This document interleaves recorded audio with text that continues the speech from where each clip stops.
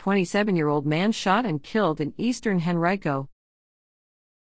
A 27-year-old Henrico man was shot and killed in Eastern Henrico Friday night, and Henrico police are seeking the public's help in locating his killer.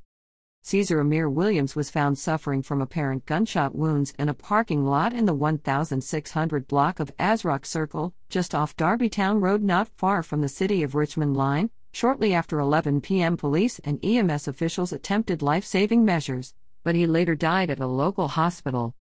A preliminary investigation found that there may have been an altercation that occurred in the parking lot before the shooting.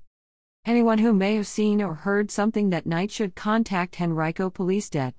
See Hoover at 804-489-7199 or provide tips anonymously to Metro Richmond Crime Stoppers at 804-780-1000 or by using patips.com.